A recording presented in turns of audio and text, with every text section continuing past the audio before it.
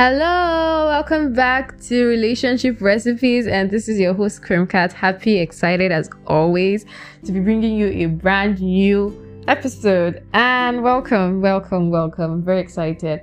I'm going to be talking to you about something that I think is very interesting, and I always have a very interesting perspective about it. And I just thought today, let me come on here and just talk to you about it. So welcome to my podcast, and let's get right into it.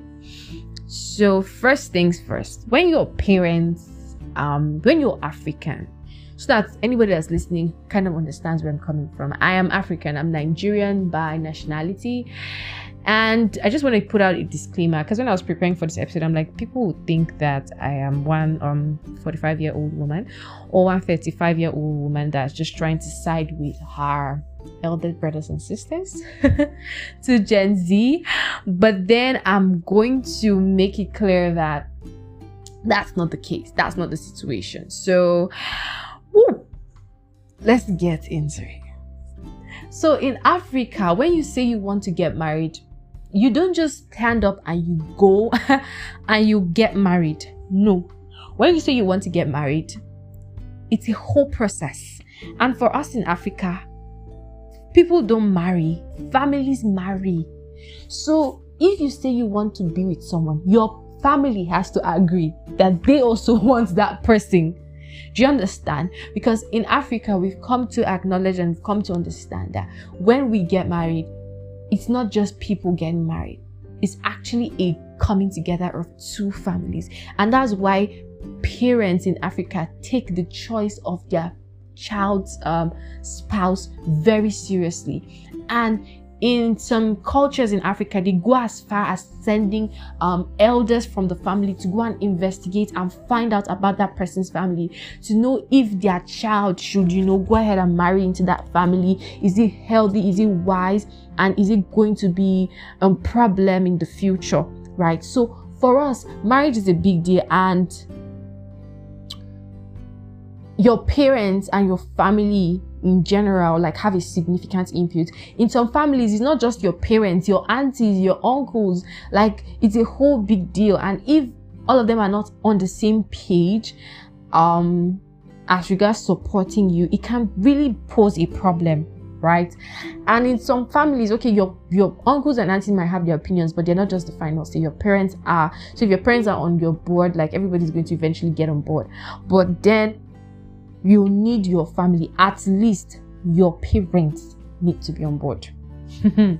So this is what makes it a big deal when your parents now say, I don't like your girlfriend, I don't like your boyfriend.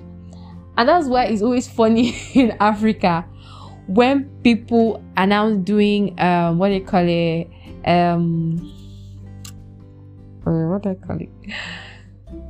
there's something they call it. You guys, you'll not believe what I'm trying to find the name. Proposal. All those fancy proposals is always very interesting for us, because yes, we know it works, but for you to be doing that proposal, you must have already gone to meet that person's parents, and you've already settled that they like you and they have accepted you for most families. So most people that come out to do proposal, it's not like that time you proposed to her was the first time. For some people it is, and then they have to go through that whole process of going to family, and some of them, they start to find resistance at that point. So if you know your family is already a choosy family, you try to establish that they would accept this person before you go and collect the person's ring. And you let them know this person. So if your family now says they don't like this person, it's usually a blow for a lot of people. And because you love them, this person that you're bringing, you love this person, at least I believe so, you love them, and you're just like, how you say that you don't I should not marry the person, you don't like the person? I know that there are a lot of tribal things, because Africans can be tribalistic, and they're like, no, I don't want that tribe and all of that. There's that. But then sometimes the parents just think they don't like the person. The very first thing I say to you is listen to them. I know it sounds like It doesn't make any sense. Why would they say they just like, don't want me to be with this person? Don't fight them. That's the very first advice I give to you. If you're in that kind of situation where your parents are saying, listen, I don't like this person. I'm not comfortable with this relationship. I don't want this person for you. Just in that moment, keep quiet and listen. The first thing a lot of us do is to fight. We start to say, no, if it's not this person, there's something they say in Hausa, Imba Shiba say Rija, like, if it's not that person, I'm going to enter into the way like myself. Bro, calm down. And I'm going to give you why. I personally believe, after studying and observing several people, I believe that your parents have a significant input in your entire life. I believe that there are times that there is something your parents see about you that you don't even see about yourself. And sometimes what they can see sitting down, there's an adage in Africa that says you will climb upon the highest tree and you can't see it. Why? They are coming from a wealth of experience. And beyond their wealth of experience, I personally believe that God gives parents like an authority in their children's lives. Yes, especially when your parents are good parents, they've been good parents, they have a stake in your life, and they can feel the hunch. Just the way when you're in trouble in school, your parents can just randomly call you, like when you were in uni or when you were in, they just randomly call you and say, like, are you fine? I just felt somehow about you. That's the same way in marriage, your parents can have a hunch. Ouch. It's so serious. Don't joke with it. That's why I'm saying, don't fight them when they start saying it. Marriage is such a big deal. You cannot enter into it based on emotions and feelings. I'm telling you, because it's going to be bigger than that. It's a huge commitment. It's not a joke. It's a lifetime thing.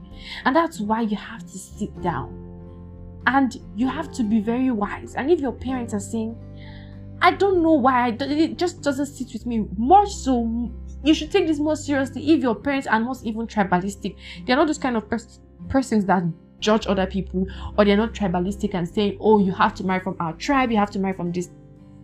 If they are not like that, I beg you, pay attention. Like, don't joke with that hunch. Don't joke with it. As in, listen to them. So, if you're going to listen to them, the very next thing you're going to do in that moment is to investigate. Why? So, now when I said don't fight them, listen, the next thing you want to ask them is, why don't you like the person? They might tell you one or two things, and what they might tell you might be significant or insignificant.